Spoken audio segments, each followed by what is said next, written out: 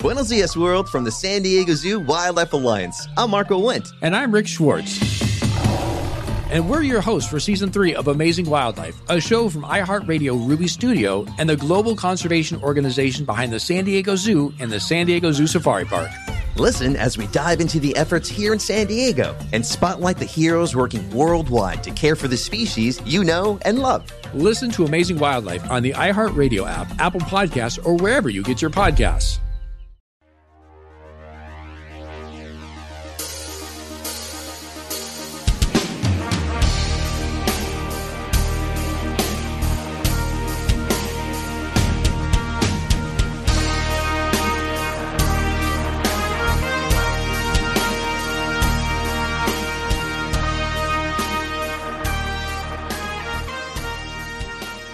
Greetings, dear listeners. This is Jonah Goldberg, host of the Remnant podcast. I am talking to you from somewhere in the Midwest. Actually, I'm talking to you from the world headquarters of the Show Me Institute in lovely St. Louis, Missouri. More about that in a little bit. This week's episode of The Remnant is brought to you by the Bahnsen Group, as well as the annual William F. Buckley Prize dinner in Chicago this year. I'll tell you more about both of those things in a little bit. Let me anticipate some criticism up front. If I sound all Jeb Bushy in terms of being low energy, that's because I am low energy. It's been a kind of a grueling couple days. And I'm also plagued with, I may not be a particularly observant Jew, but I do honor Yom Kippur to the extent that I feel incredibly guilty about my poor Jewishness, and that's factoring into all of this as well. I'm joined here by Jack Butler. Jack, how are you doing? I am well. I'm amused and maybe flattered that you spoke of me as a colleague, or at least something approximating an equal in your introduction. Yeah, I'm amused that you heard it that way. And so we don't have a guest today, so we're going to do a quick, I don't know if it's going to be quick or not, sort of Ask Me Anything episode and go where the conversation takes us. So where to begin, Jack? Where do we begin? We're not going to talk about the Kavanaugh stuff simply because by the time this airs, who knows what's going to happen next.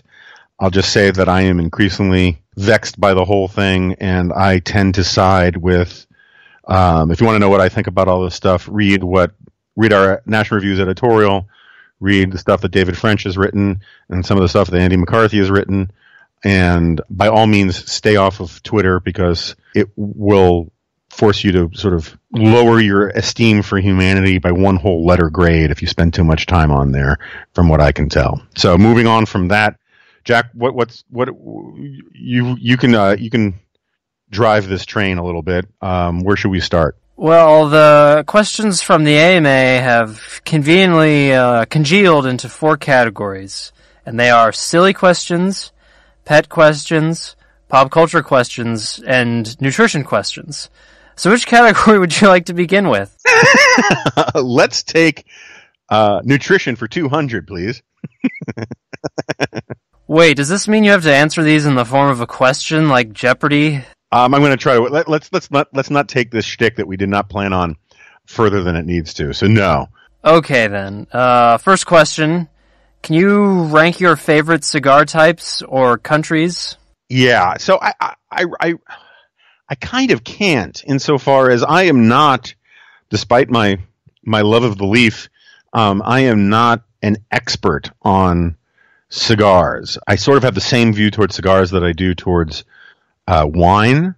I like the wines that I like. I am not obsessed with the Veblen-esque consumption of these things, insofar as I honestly think that while there is such a thing as really bad cheap wine, once you get past, I don't know, $20, $30 a bottle for wine, it really is more to do with what you like and what you don't like.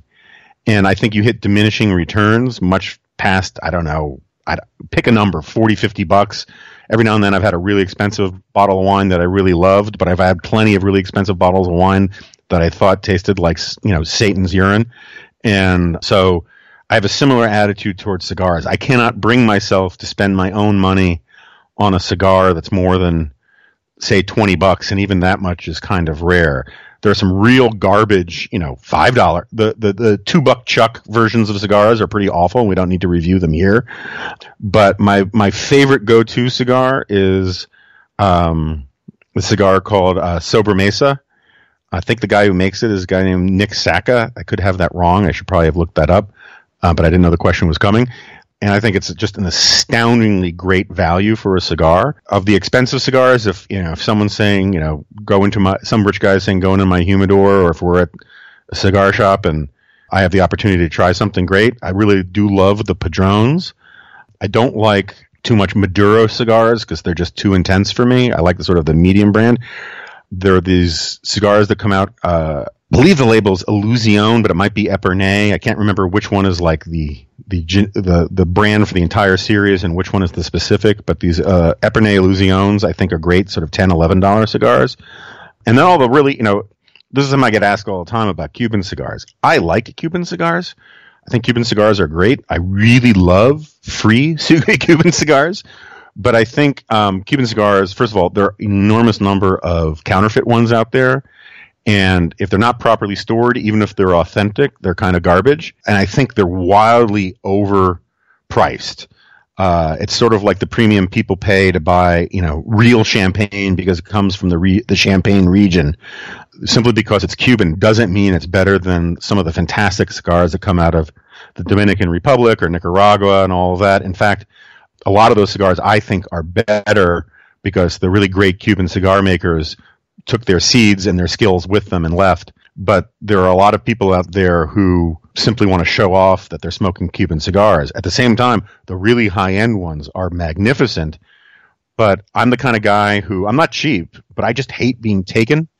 So I'm the kind of guy who will I will go to the local CVS and get a jar of cashews rather than spend the $14 in a fancy hotel's, snack tray for their stuff. I just don't like paying the overpriced, the premium markup for these kinds of things.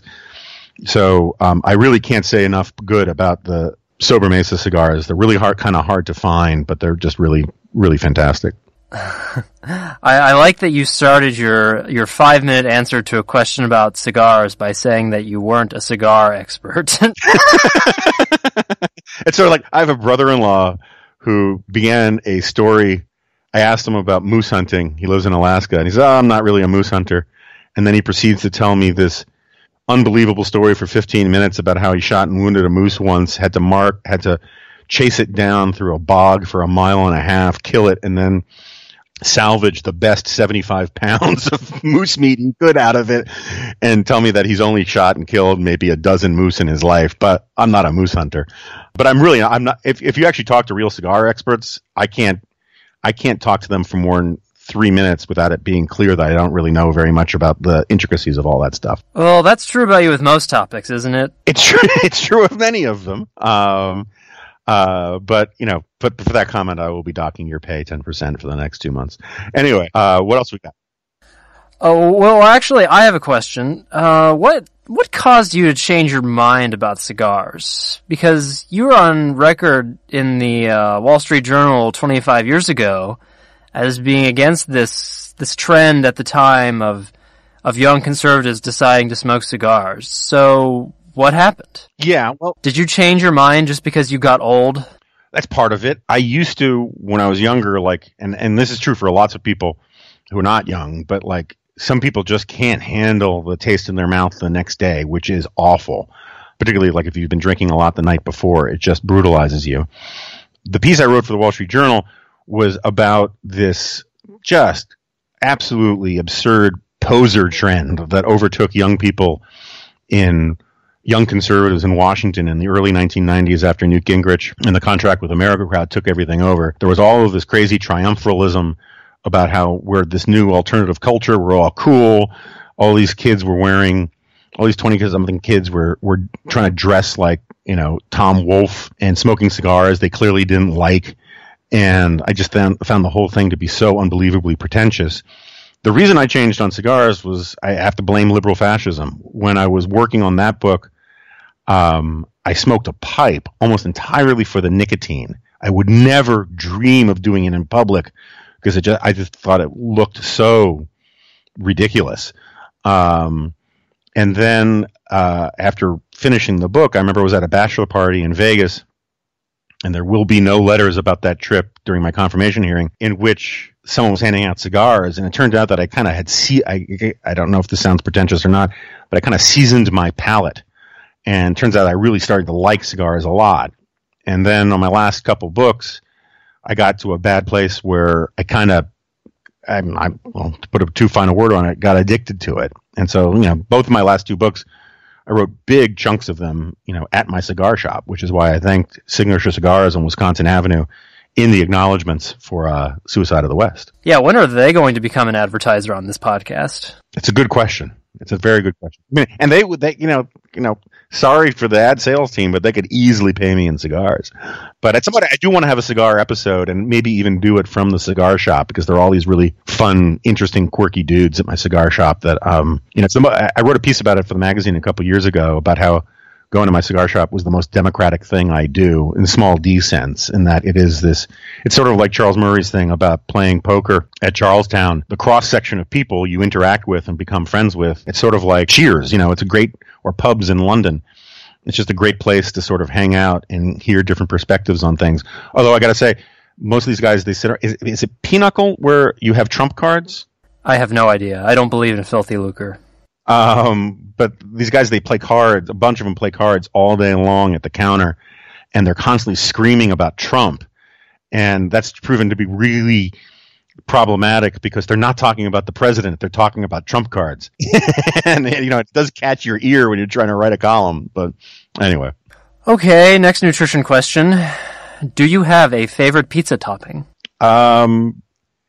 Yes. I would say it's probably either pepperoni or sausage and arugula. Okay, is that all you're going to say about that? I'm not going to expand on that. All right. How many Alex Jones nutrition shakes do you think you could drink in one sitting? More than enough to start seeing all the frogs around me as gay. But other than that, I don't know. I mean, what, do you know anything about Alex Jones nutrition shakes? I mean, you are you were a fan of the old Alex Jones, at least, right? Before he sold out to the globalists. Yeah, I mean, if I'm going to listen to Alex Jones, I want to find out who the reptilians are. I don't go to Alex Jones to find out that, I don't know, the Democrats are bad or whatever. Other people are better Trump apologists than Alex Jones. Right. I mean, if you're going to go out for pizza, you don't want to go, you don't want to go get Domino's, right? You want the real thing. So just for listeners, when you first started working for me, and when I taught in that class that you were in at Hillsdale, you were much more, or at least, let me put it this way, you revealed much more your conspiracy theorist side than you do these days. Are you still a conspiracy theorist guy, or have you grown? Oh, I see how it is. You're turning the tables on me, Goldberg. I have, because I'm so tired. Yeah, okay, well, the thing is, I have a public reputation now. Oh, so you sold out. You haven't given it up, you just don't want to reveal it. Let me put it this way. Have you seen Silence, the Scorsese film? I have not. Alright, well, it's a recent movie, so sorry for the spoilers. But at the very end of the movie, the main character, a 17th century Jesuit who has given up his faith under pressure in Japan, is cremated as an old man. But at the very end, there's this sort of zoom shot, and you get to see that he's holding a crucifix as he's being cremated. So, after all these years, he held on to his belief on the inside, despite external appearances. Uh-huh. I'll just leave that there. I see. So you're sort of like Bill Clinton in that letter where he decided to forego publicly his more radical side so as to still be viable within the political system. Sort of like Van Jones did the same thing. He did. Many people did. I mean, that's what the Long March Through the Institutions is all about. But we are not going to get into a cul-de-sac about Gramscian cultural theory. So let's proceed. What else do we got? Well, the remaining categories are silly, pets, and pop culture. Let's go to pop culture. Okay. Could you provide your rankings for the so bad they're good sci-fi movies? This is tough, right? Because, the Mystery Science Theater sci-fi movies, for the most part, are just simply bad. So but you can find entertainment in watching them because of their badness. I'm going to do podcast host's prerogative and kind of slightly change the question and sort of do not so much they're so bad they're good, but they're underappreciated because they're actually really just actually good. Because I mean, what's the one that you always want to talk about with Sean Connery? Oh, Zardoz? Zardoz, yeah. I mean, I'm not going to go into the weeds on Zardoz and that kind of stuff, and I'm not going to make a case for like The Last Starfighter, but I will make the case for Dark Star, which also is in another category of mine, which is movies I loved so much I'm terrified of seeing them again for fear of finding out that they're not good anymore. But for those of you who don't know, Dark Star was, I believe it was John Carpenter's first movie. Is that right? Did we talk about this on the podcast before? I know we've talked about it. Yeah, we've discussed Dark Star before. Okay, so I won't dwell on it. But basically, you can make the case that it really was the inspiration for Alien. And it's a brilliant parody of 2001: A Space Odyssey. And you would think, if you saw it today, it was also a parody of Alien, but it actually came out before Alien. I think, let's see what else. Outland. Did you ever see Outland? That's another Sean Connery movie. It is another Sean Connery movie. Fantastic movie.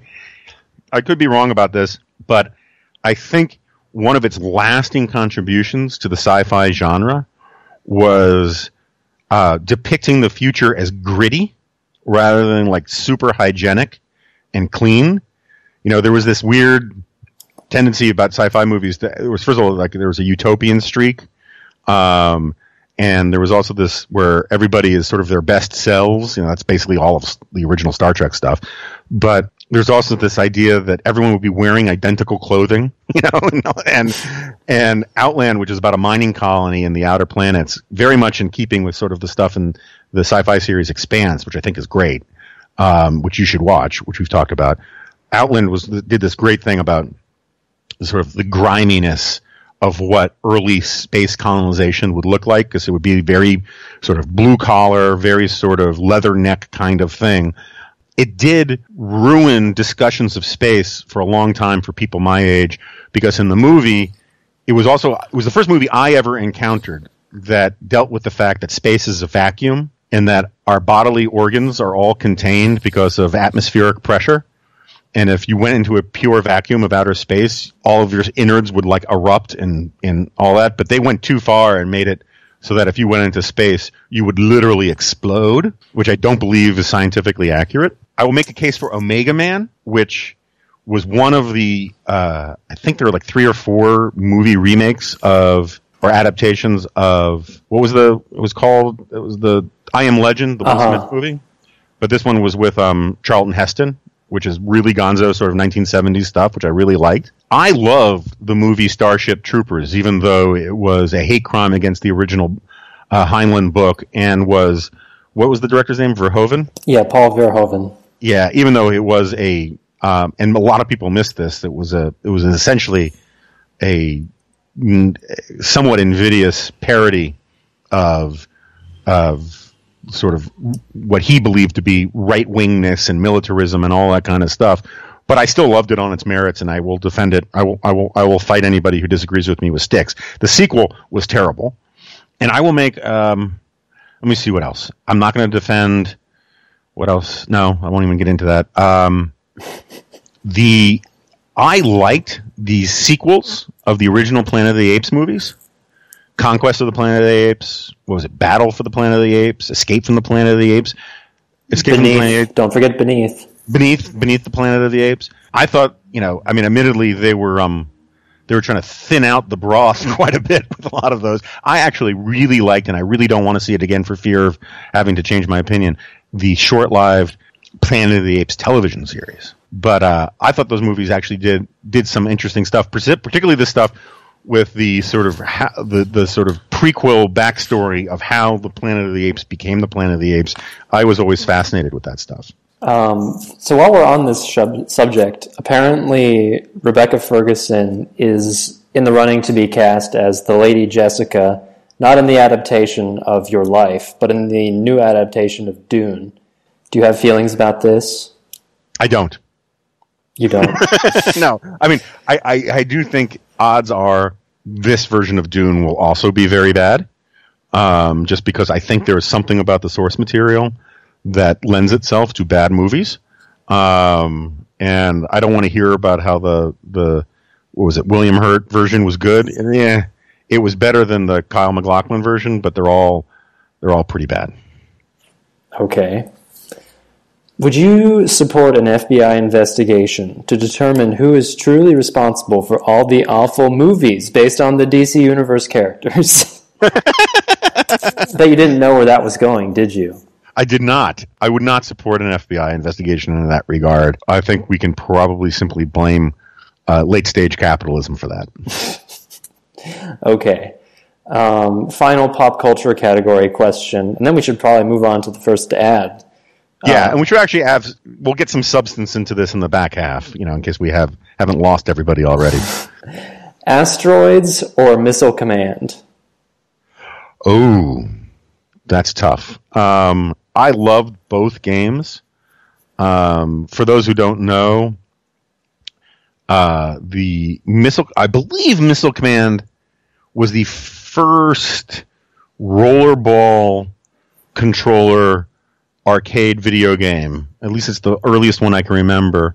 And basically what you were just simply trying to do is protect your city. It was sort of like Space Invaders, but instead of descending aliens in regimental form descending from the sky, you were trying to defend your cities from ICBMs. It was pretty friggin' dark that this was a game marketed to little kids.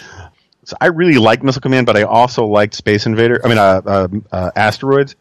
And do you know that? You might actually know this. I remember there being a hot discussion about how the asteroid scene in Return of the Jedi? Empire was actually supposed to be in the original Star Wars, and it was cut, and that was actually the original inspiration for Asteroids.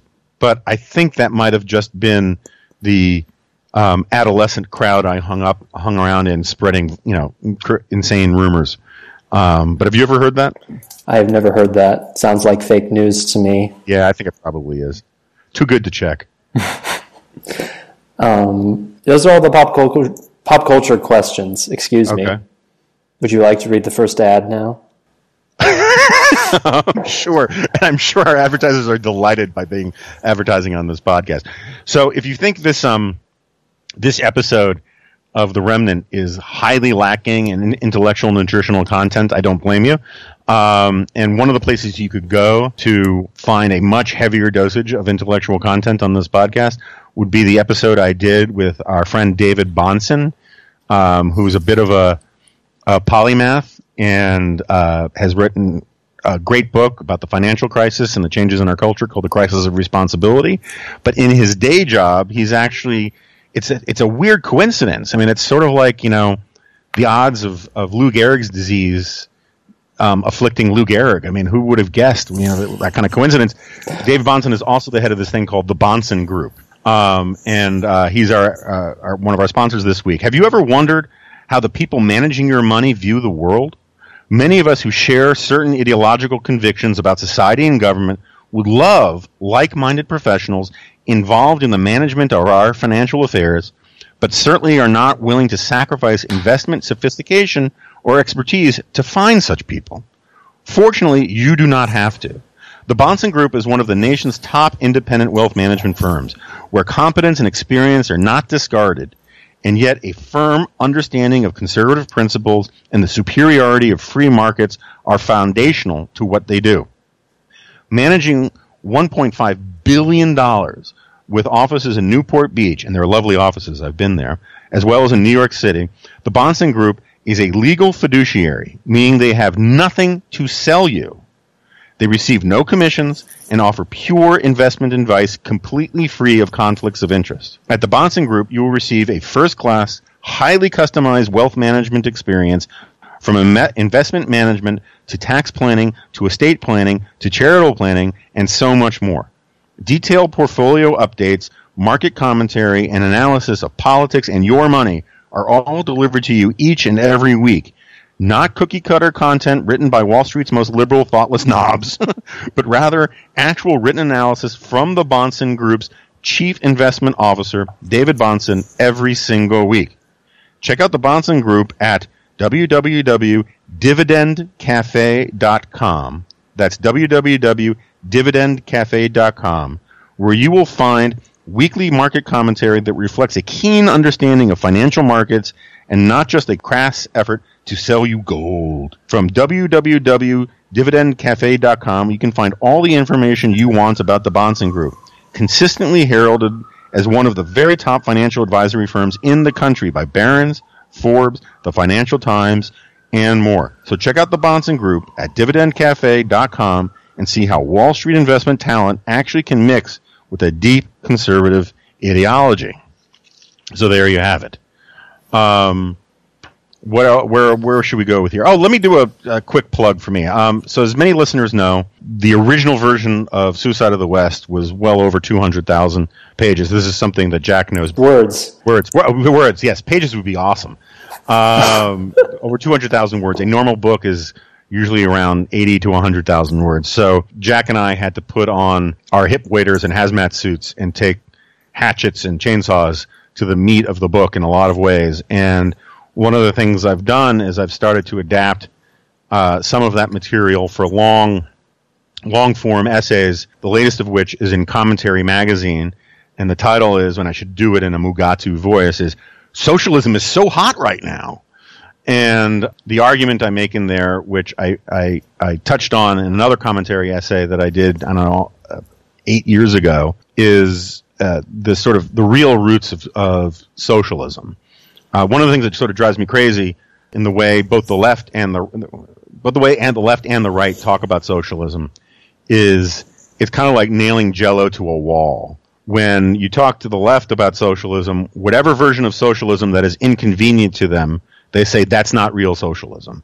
And when you talk to people on the right, socialism is almost always, not always, but very often, it has to be Marxism, Maoism, communism, Stalinism, and all of the rest. And the fact is that socialism as an intellectual doctrine predates Marx by a good century, if not 10,000 years, because I actually think we're kind of hardwired to want to be socialists. You know, in our natural environment, we evolved to live in small bands and troops. We call them tribes, but that's really not technically the right sociological term. And in tribes, it was very close to what we would call a Marxian ideal, in the sense that resources were generally shared, where everyone was expected to pull their own weight, and inequality was relatively unknown. I mean, yeah, the big man and the hunters got the choicest cuts of the mastodon, but for the most part, everyone was in it together. And that is the environment in which we evolved, and that is why we kind of have essentially, an evolutionary sweet tooth for some sort of socialist organization. But even as a political philosophy or a doctrine, socialism can really be traced back to this guy, I can't remember his first name, Babeuf.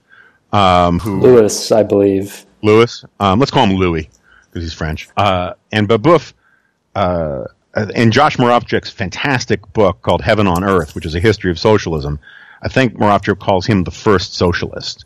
And he was of the revolutionary French period. And when you listen to him describe socialism, it's very much in what I call the tradition of the cult of unity, that we're all in it together, no artificial distinctions between people, that private property is inherently divisive, right? That's that line you get from Rousseau, where he says, basically he traces all modern evils to the first man who put a fence around a piece of land and said it was his property.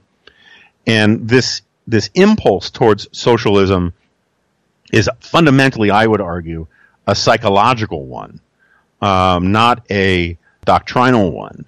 Marx's great success came from claiming the language of science to describe this essentially emotional or psychological desire.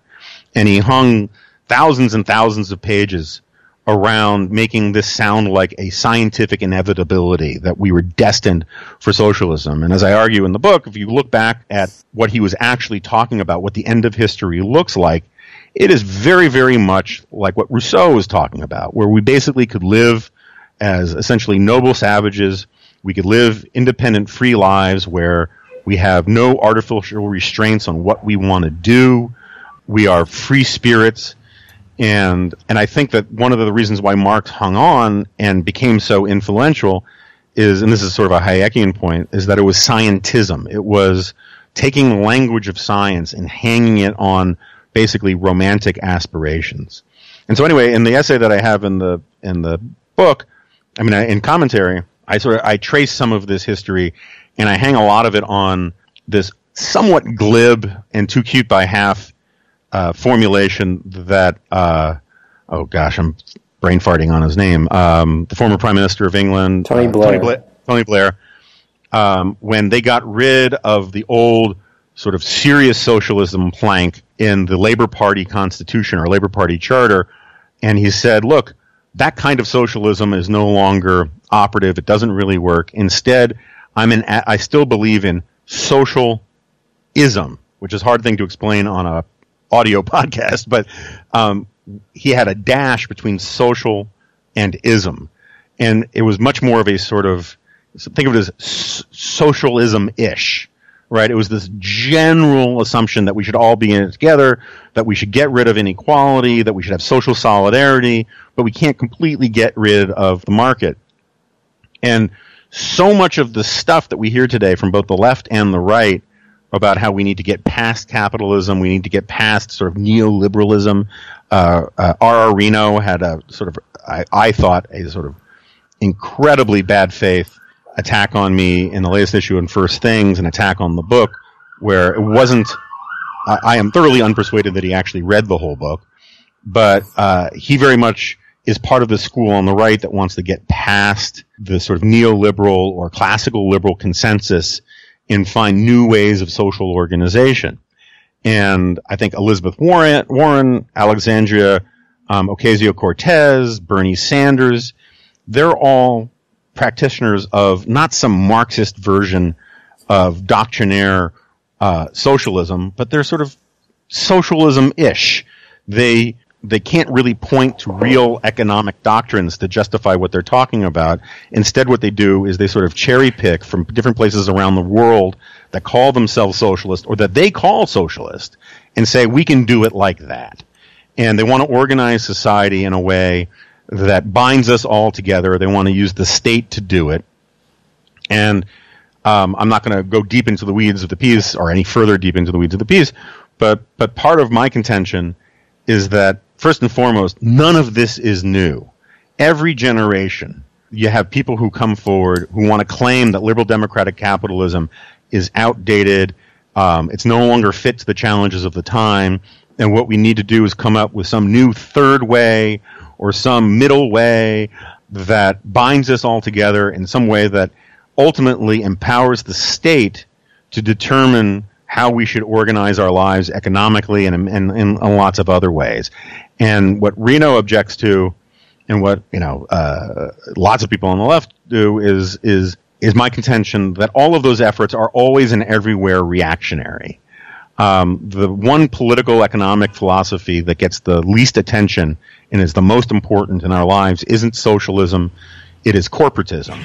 And corporatism doesn't mean, I remember Robert Kennedy Jr. would go around and insist all the time that corporatism means rule by corporations, which is, to borrow a term from social science, really friggin' ignorant. That's not what corporatism means. What corporatism means is that the big units of society, it comes out of Catholic social teaching in the 19th century. It's this idea, and it was the system of how Europe was organized for most of its history. It's this idea that the major units of society, the stakeholders, right? So you have big businesses, but also labor unions, also organized religion, all of this quote-unquote leaders of leading institutions.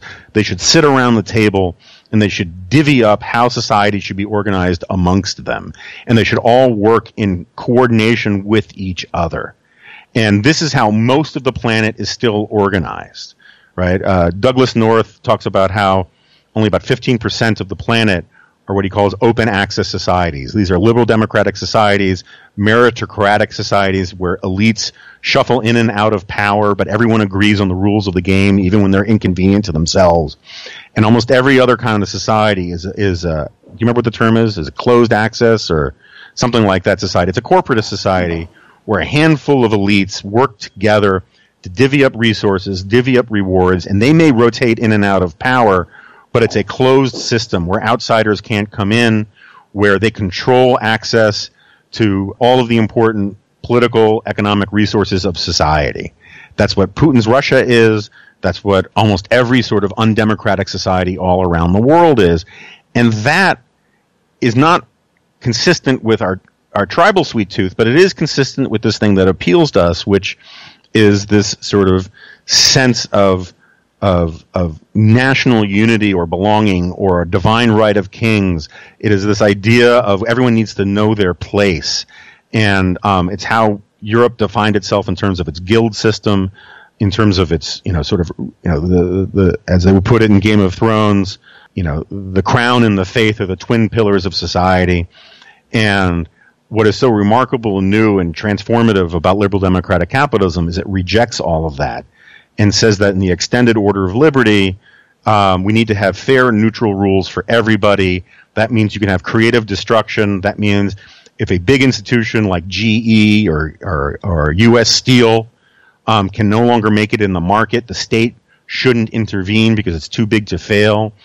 And time again, we see whenever there's a real challenge to liberal democratic capitalism, it doesn't, at least in the West, it may ultimately, the end goal by some people might be socialism, but the intermediary stage is always some form of corporatism, where the elites want to define the rules to help themselves.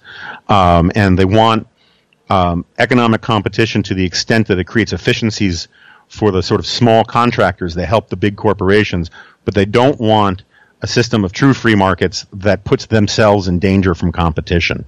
And I think that's, if you look at Elizabeth Warren's new economic proposals, if you look at the things that, if you listen to the rhetoric of Barack Obama when he was talking about healthcare and getting all the stakeholders around the table, that's how elites do politics. And they keep coming up with excuses and rationalizations to reorganize society to fit their own interests along those lines. It's very much like the iron law of oligarchy. And anyway, I get deep into the weeds and all that in the latest issue of Commentary, and maybe we can talk about that more another time. But I figured we should have some substance before we get back to, if I could be a tree, what kind of tree would I be? Why is it that the elites are often so successful in getting the masses to sign on to their vision? Or are they? Or, I guess in the Soviet Union, for example, the Bolsheviks never really won a majority of the seats in the Duma or anything like that. But if it's supposedly an elite-driven project, why are often the masses on the side of it? This is my question, by the way. This is not someone predicting what you were going to talk about. Well, I think sometimes you have to go sort of case-by-case basis. But if you go and you look at some of the pieces, was it Corey Robin had the piece in the New York Times Magazine, which I thought internal to itself was actually pretty good.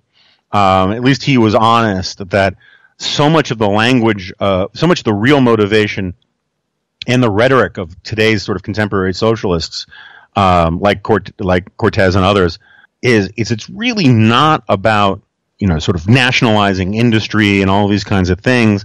It is about power. It is about co-opting certain segments of the public towards having more say. And that's why the have-nots are always sort of more interested in socialist appeals.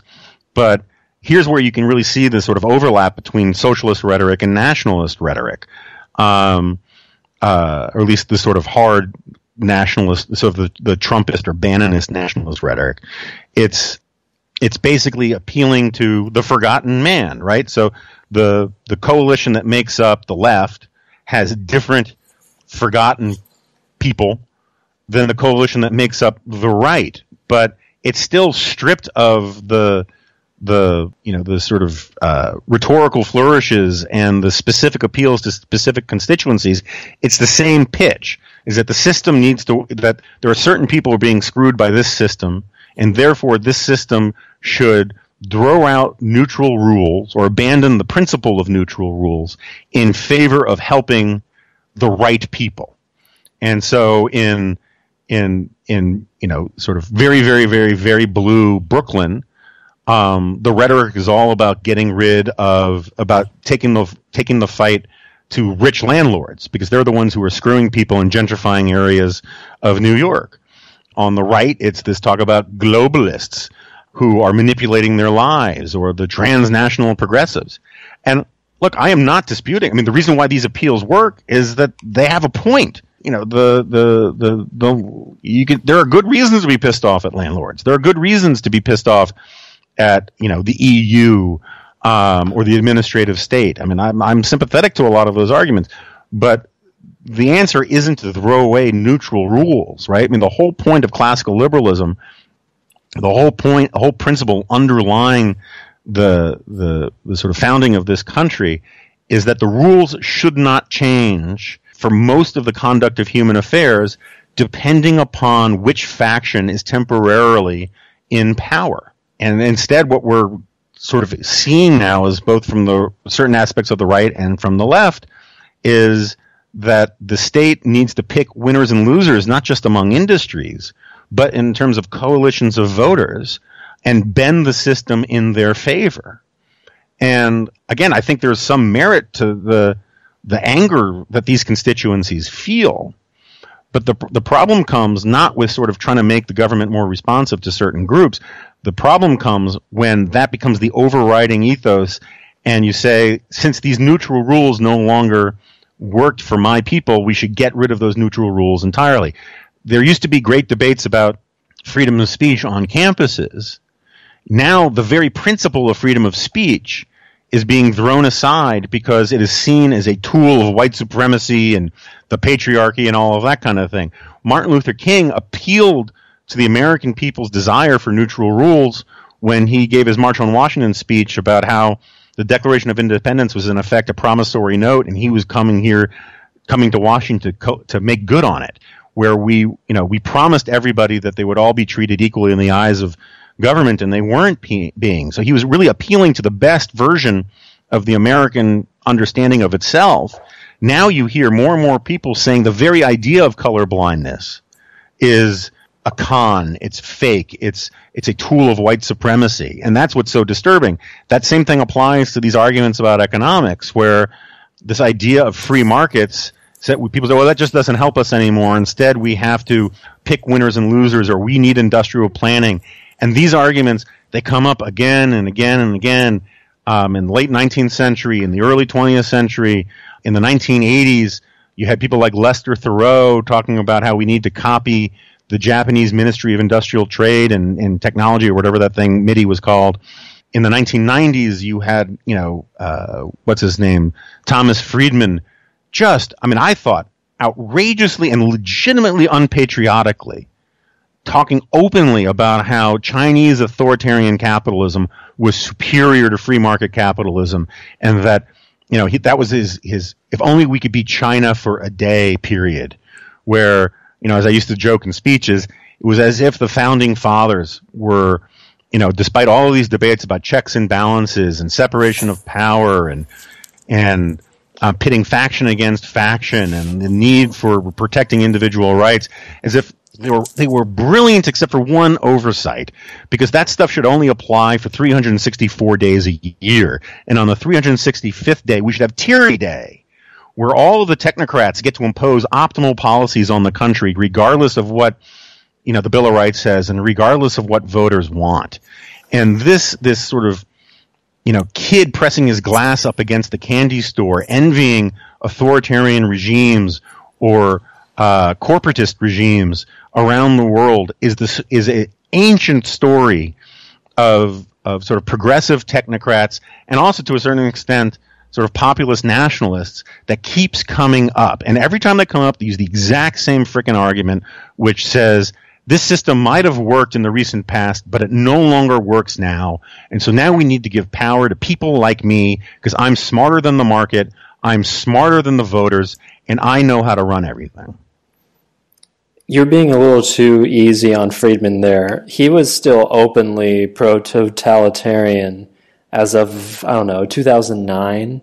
You said the mid-90s. Okay, well, that's when it started. Oh, okay. It went on for about a decade, and for maybe we can put in the show notes. I wrote a piece about Friedman about, I don't know, 5 or 6 years ago about how called, I think, Friedman Aflame, which sort of surveyed all of this stuff. Wow. All right, so we want to get back to the trivialities and the silliness and the Ask Me Anything stuff? Yeah, I'll say one more thing of substance before we move on to that. Please do.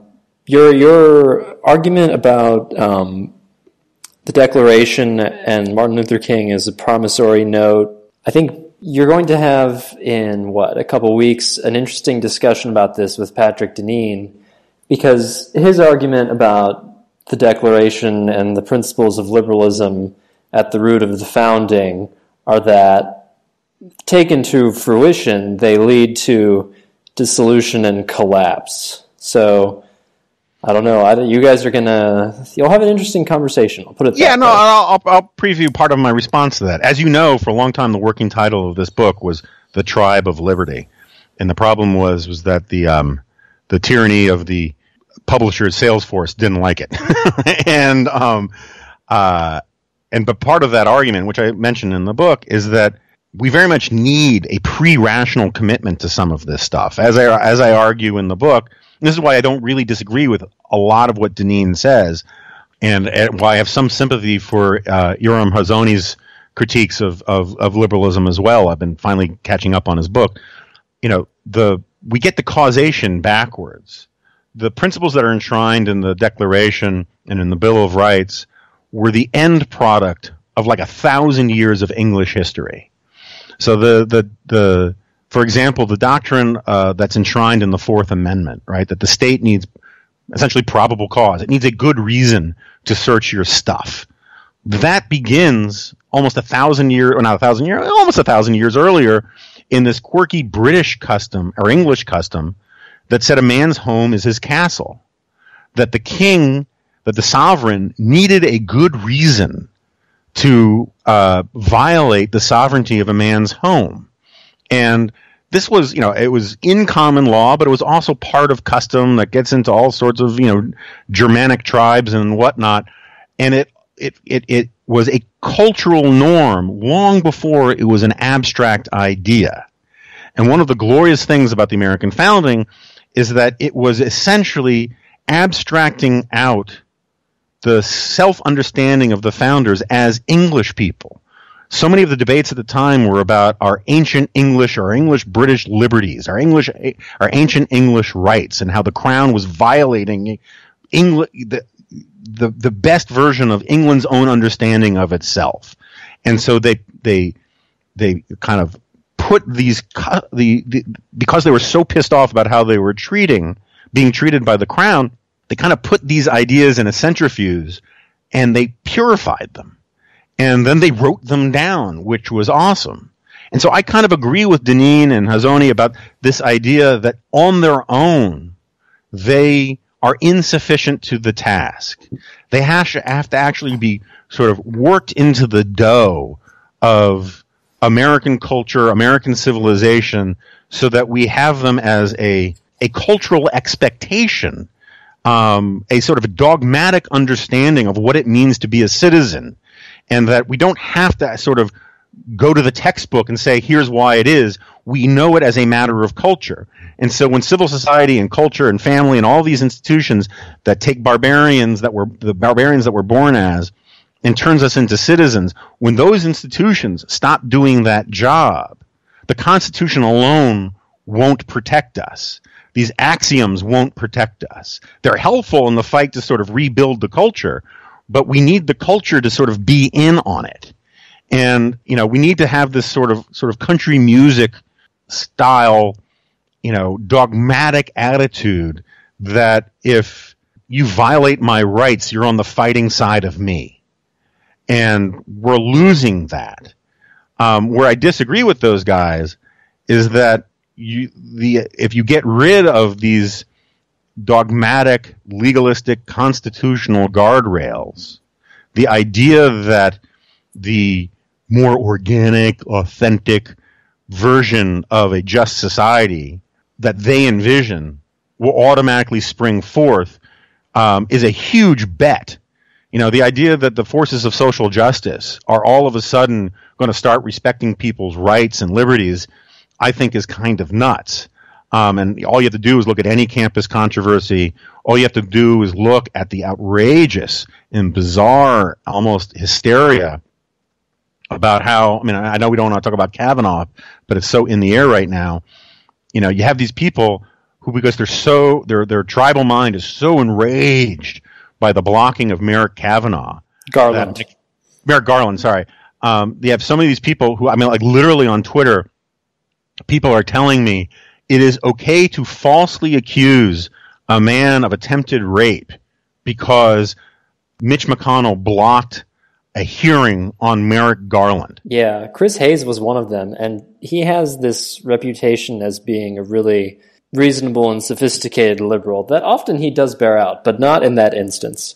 Yeah, no, look, and this happens to everybody. And again, I am trying to sort of get away from my sort of smash mouth past on a lot of this stuff, but this thing, it pisses me off too. I see how people get, you can watch in real time how people's passions are overtaking their reason when these kinds of things come up. And one of my remedies for this would be to make these fights less important, right? And this is sort of the Ben Sasse thing.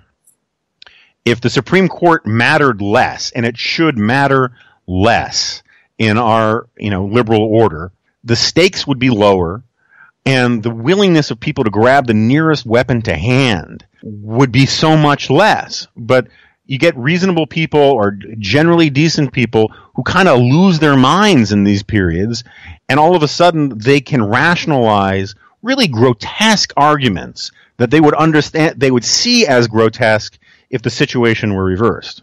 Yeah, okay. That wasn't even an AMA question. I was trying to get my place because I couldn't think how any of the questions people actually submitted would have led to that response. Let's end with the pets. Everyone loves your pets. The dogs, people who hate your opinions still like your dogs.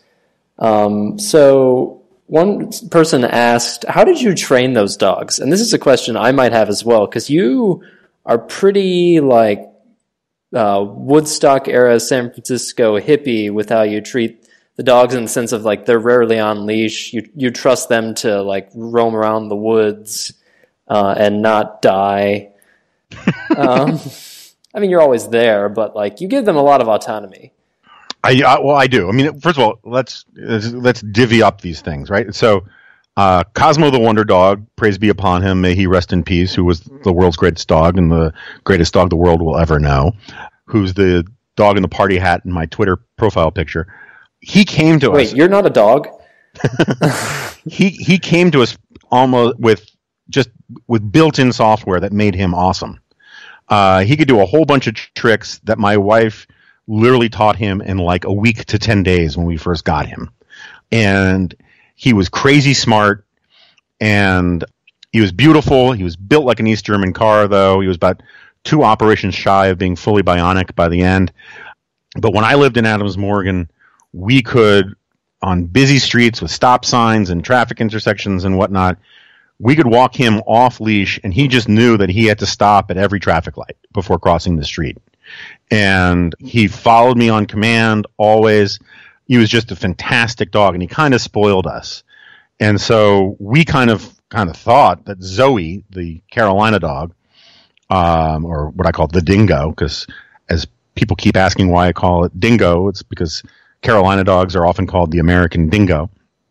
In the theory, there's some raging debate, which we can talk about at some point. I want to get a dog expert on the show at one point.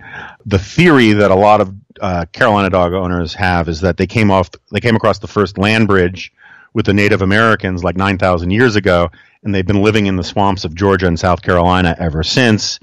And there's some people who think that Carolina dog, that Old Yeller, in the movie, of course, they bring in the Brad Pitt of dogs, which is a yellow lab.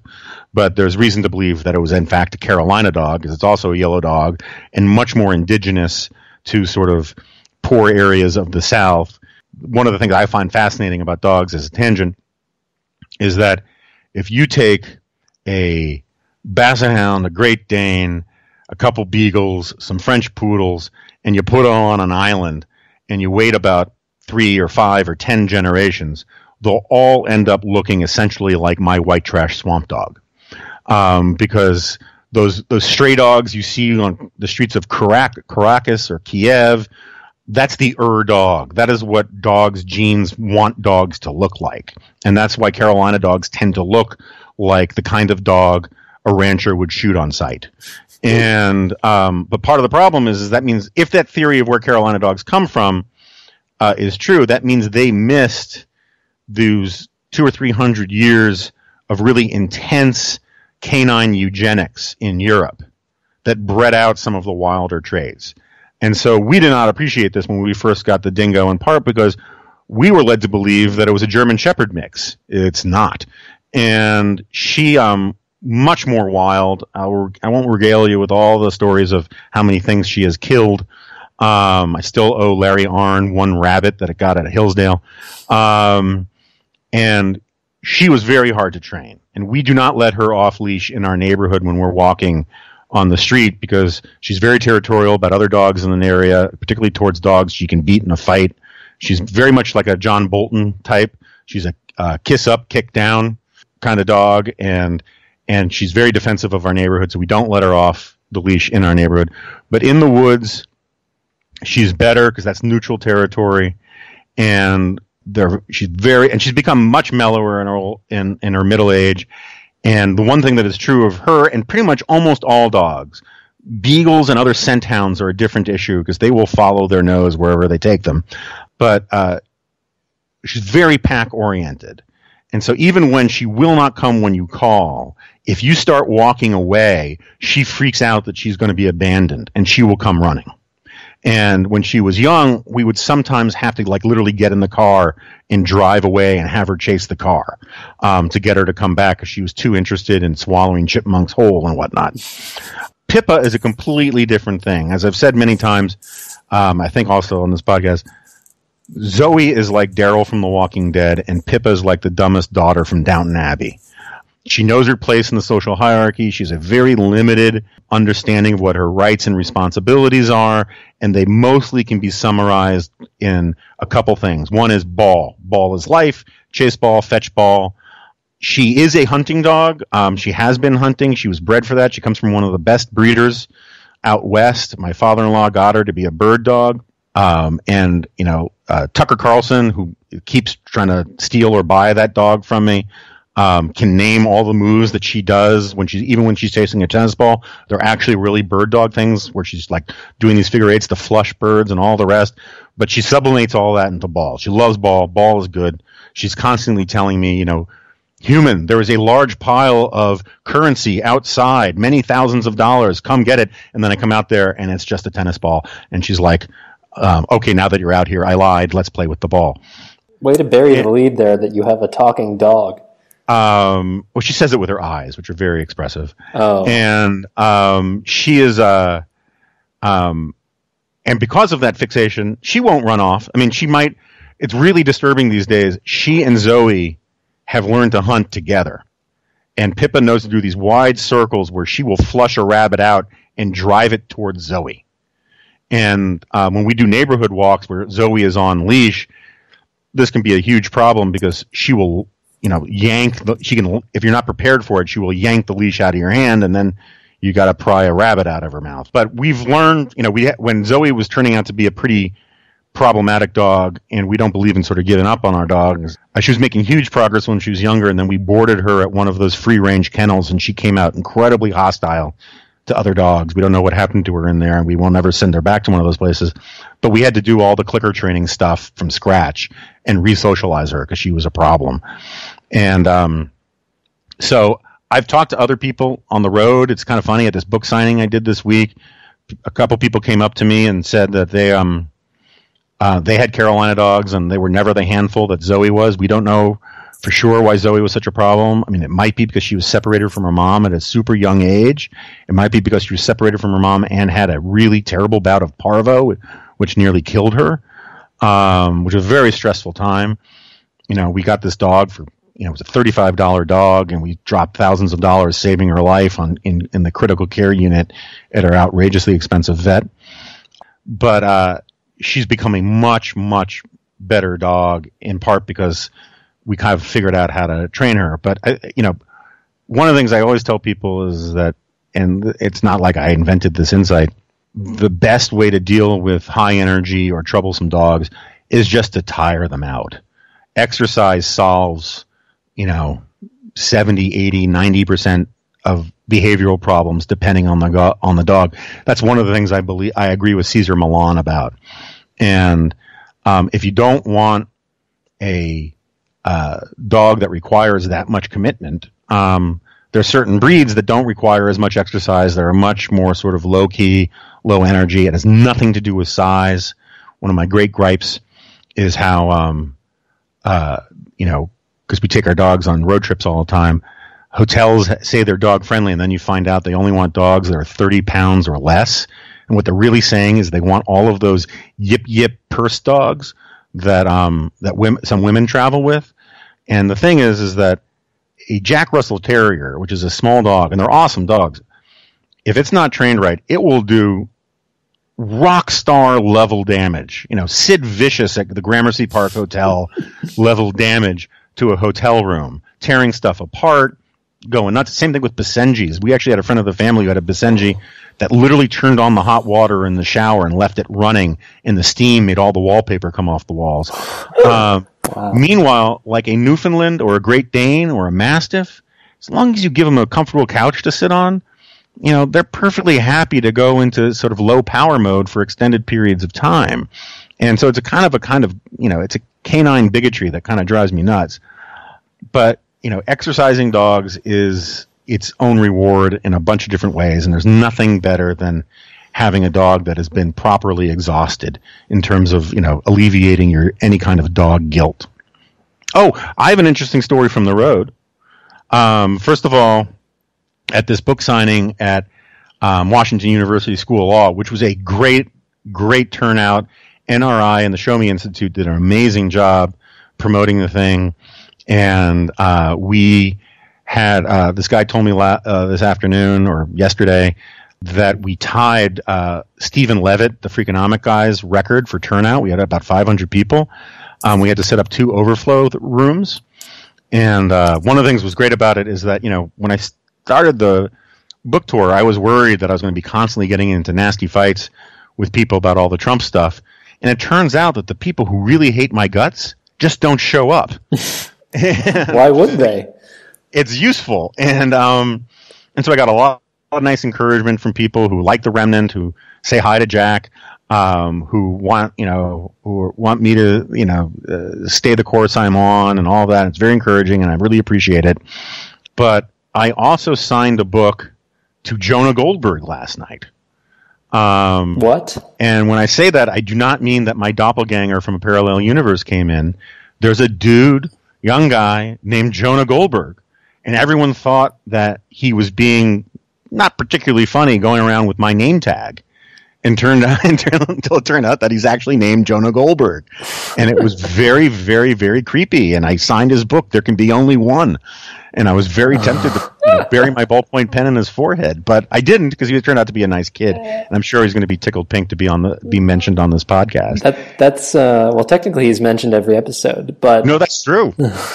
That's a very gracious of you to not to have killed him, because you denied yourself a Highlander quickening by not killing him, assuming that he was the only other Jonah Goldberg out there. Yeah, well, also, I mean, it's a shame if I had killed him. It's a shame it wasn't like at a Florida book event, because that's such a Florida man thing to do. Jonah Goldberg kills Jonah Goldberg. But sorry, Jonah.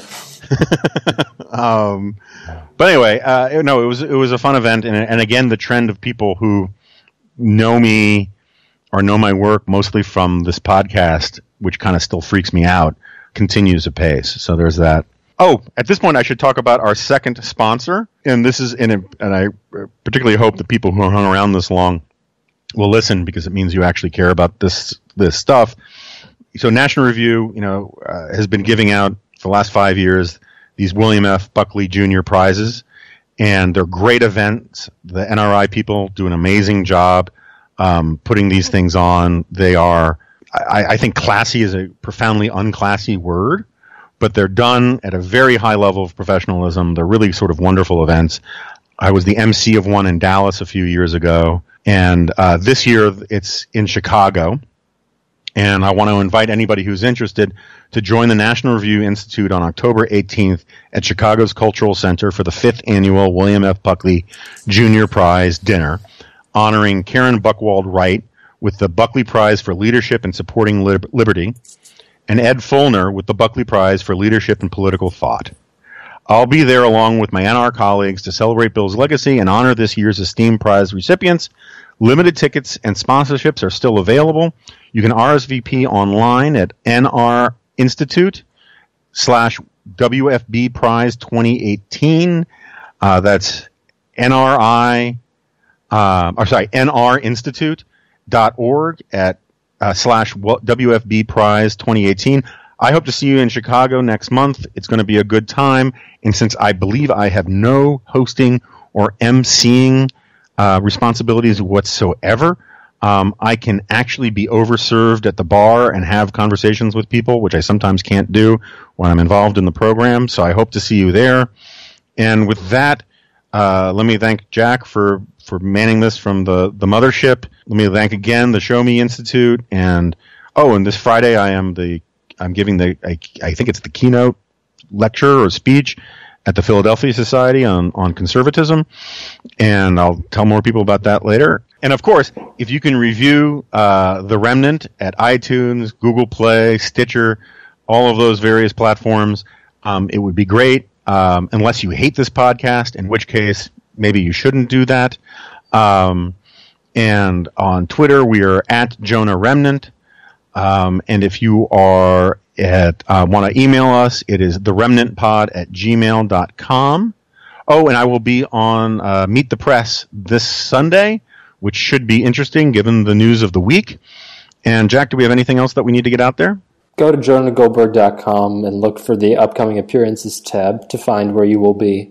Oh, that is an excellent point. Do that. And until next time, I'll see you on the next episode of The Remnant.